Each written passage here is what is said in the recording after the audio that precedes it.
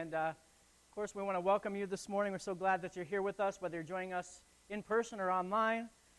Today is a good start to a new series. And I was so blessed by last series that we've been going through, just talking about rising above. And I think it was very connected to where we are as a nation and where we are as a people. And I think those are important things, and I could have kept that series going on literally forever. But at some point, I feel like we have to move on and begin to see what God is doing in a lot of other things in our lives. And this morning, I'm starting a new series called The Bridge to Freedom. The Bridge to Freedom. Now, one of the things I want to talk about this morning, and we're going to be using Ephesians chapter 2 as our lesson, as the main passage through the series. But we all know basically what bridges are for. If anyone knows, a Cape Codder should definitely know what a bridge is for, right? We have bridges here on the Cape that take us from one side of the canal to the other. Those are, of course, the Bourne and the Sagamore bridges. But one of the things we know about bridges is that they are designed to take you across some kind of obstacle to your travel. Could be a channel or canal or a river or stream, a valley, a mountain. There could be a lot of different uses for bridges. Could even be a train, a train track going through. And they take you, ultimately, from where you are to where you want to go, where you want to be. Without them, we'd be stuck on one side, or we'll find ourselves trying to find a much more difficult way to get around the obstacle or to get through it. You see, our faith can work the same way. We want to get from where we are today, maybe we can even call it pre-COVID, COVID. We want to get from where we are right now in this moment to where we would like to be. We know we're not there. I don't think any of us can say that we have arrived and have everything figured out and have everything perfectly squared away.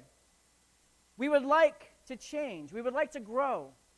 There are things in our lives, like COVID and like the things that we're going through, that stretch us and take us to places we've never been. So how do we continue to grow our faith in the midst of this? How do we continue to be stretched? How do we see what that bridge is to take us from where we are today to what we want to be? You see, there is so much in between where we want to be and where we are. What do we need? We need a bridge. We need a bridge to take us there in our faith. And in this series, as we're moving forward, the bridge of freedom, or the bridge to freedom, is grace. And I want to talk over the next several weeks about what grace is, and not just what it is in defining it, but what it does in our lives. Because ultimately, I feel like if we continue, if we have a correct understanding of grace, it will take us further than where we'd want to go, than we thought we could go.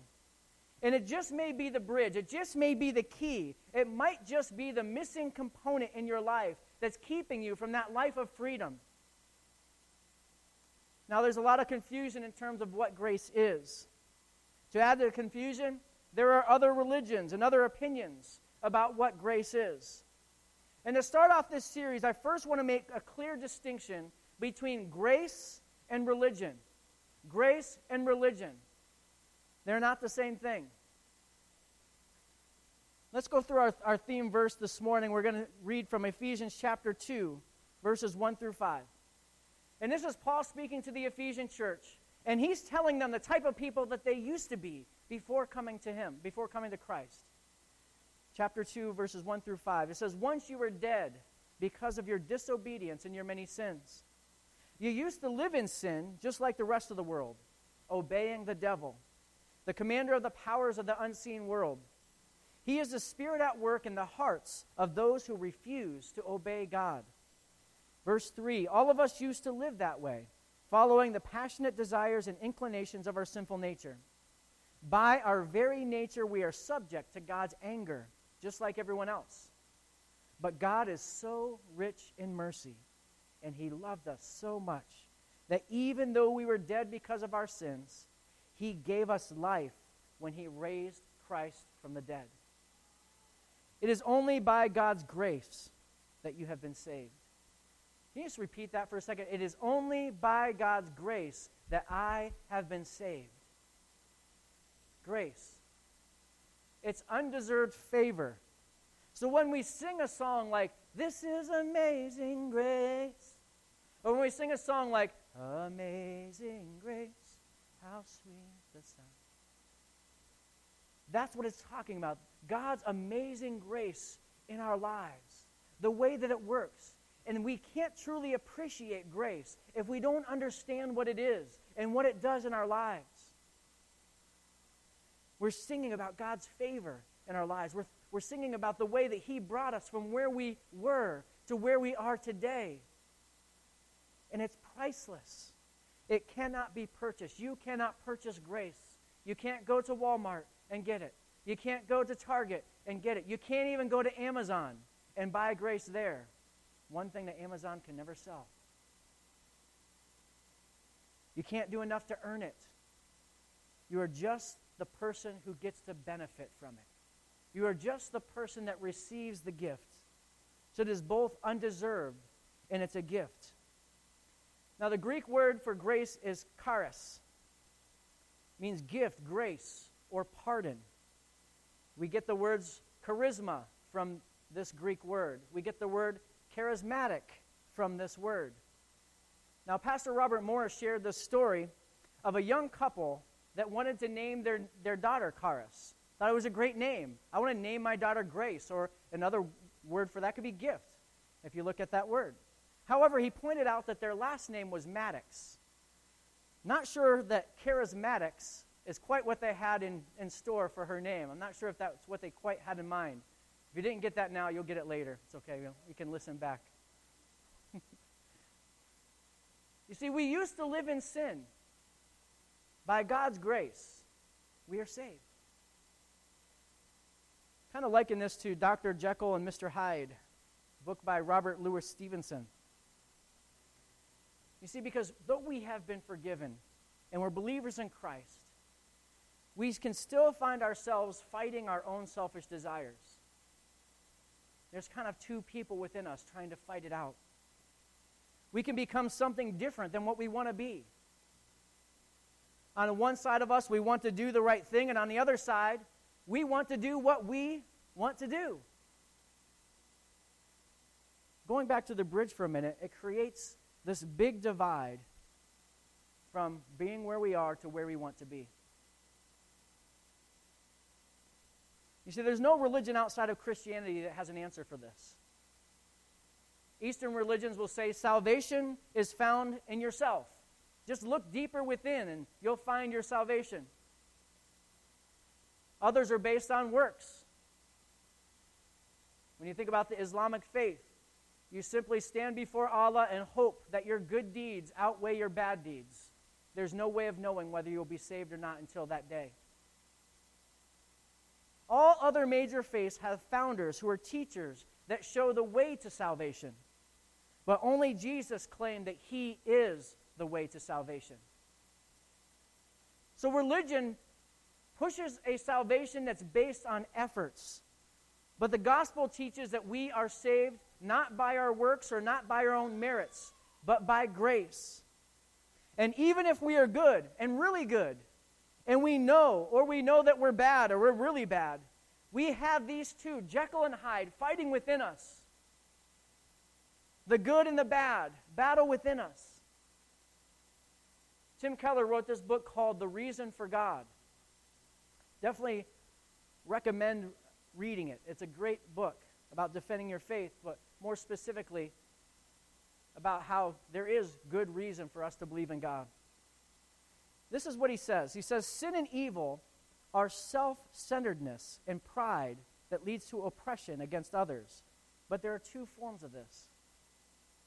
One form is being very bad and breaking all the rules, and the other form is being very good and being self-righteous. There are two ways to be your own Savior and Lord. The first way is by saying, I'm going to live life the way that I want.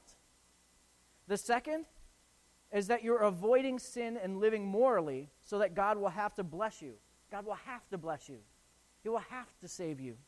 Then, ironically, you may be looking to Jesus as a teacher, a model, a helper, but you are avoiding Him as Savior. You're trusting in your own goodness rather than Jesus for your standing with God. You are religious without the power to save. So whether you're really good and you're self-righteous, or whether you're really bad, either way, your own Savior is yourself and the way that you live. See, one side of the bridge, you'll see religion. The other side, you'll see freedom. You'll see a genuine faith, not based on certain rules or expectations. So how does an understanding of grace change all of that? How is Christianity different than those other faiths that teach these other things? There's a great gulf in our understanding of what grace is. That God accepts us because of our efforts, is what one side of the table would say, and the other one says that he just accepts us and we can do whatever we want. Religion says, I obey, therefore I am accepted by God. Grace says, I am accepted by God, and through what Christ has done, therefore I obey. I obey because I've been accepted. Now, the interesting thing about this is there may be two people sitting in the same pew, and these people are living their lives on two different principles. They both pray. They both give generously. They're loyal to their families and church, but they're trying to live decent lives. They think they can earn it. See, but the motivations are very different. In religion, we try to obey out of fear. Fear that we may lose God's blessing in this world and the next. Some of you who are maybe my age, and maybe even those before that, I know there's been other movies and things done on this, but you think about the end times. The Left Behind series. Anybody ever heard of it? A lot of fear that came from that from some people, right? I was always fearful of Christ coming back and somehow messing up that day and missing the boat, missing the rapture. There's always that fear. But is that true Christianity? Is it out of fear that we serve God? Do we obey out of fear? No, that's religion. Grace says we obey out of gratitude for the blessing we have already received in Christ Jesus. It's being thankful for what he has already done, and because of that we obey. It's not obey out of fear or obey because we're waiting for that hammer to come down if we mess up along the way. Now, these two people, whether you're religious or whether you're a person of grace, it all often shows in how you treat other people, specifically other people who do not share your beliefs. The religious define themselves by pointing to those who do not believe what they believe. They bolster their sense of worth simply by devaluing other people, other races, other beliefs, other traits. But grace, if it's understood and practiced correctly, humbles us because we know that we could never save ourselves by our own effort. What does that say to us? We are not better than anyone else. There's a passage, our youth group used to be in Worcester. Our first name that we had was called Submission. And we based that on James 4, 6, and 7. I'd make the students stand up every Thursday night and say this: God opposes the proud, but gives grace to the humble. Submit yourselves then to God. Resist the devil, and he will flee from you.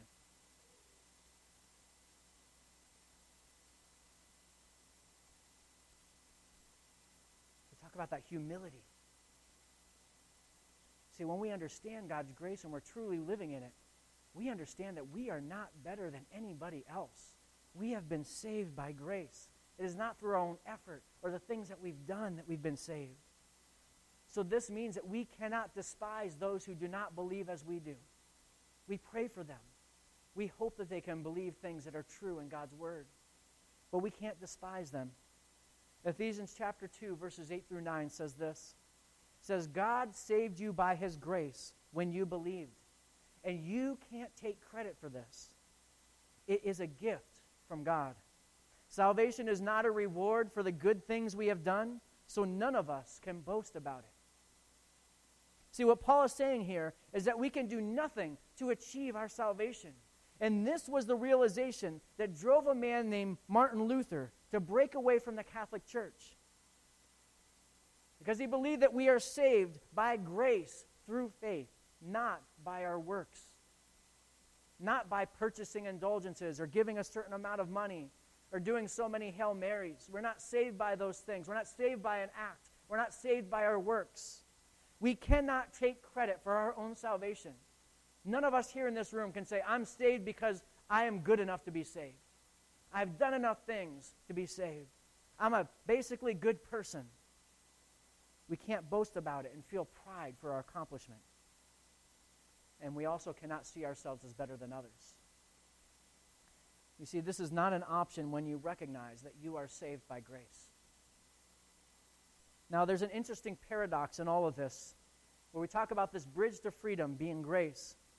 As Americans, freedom is often incorrectly defined by being able to do whatever you want to do, whenever you want to do it.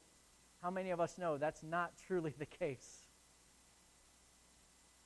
Why? Because it means we make decisions and we are in control. But that is not true freedom as defined by the Bible. The most liberating act of free, unconditional grace demands that we give up control of our lives. It is only when we give up control that we experience true freedom. That's the paradox.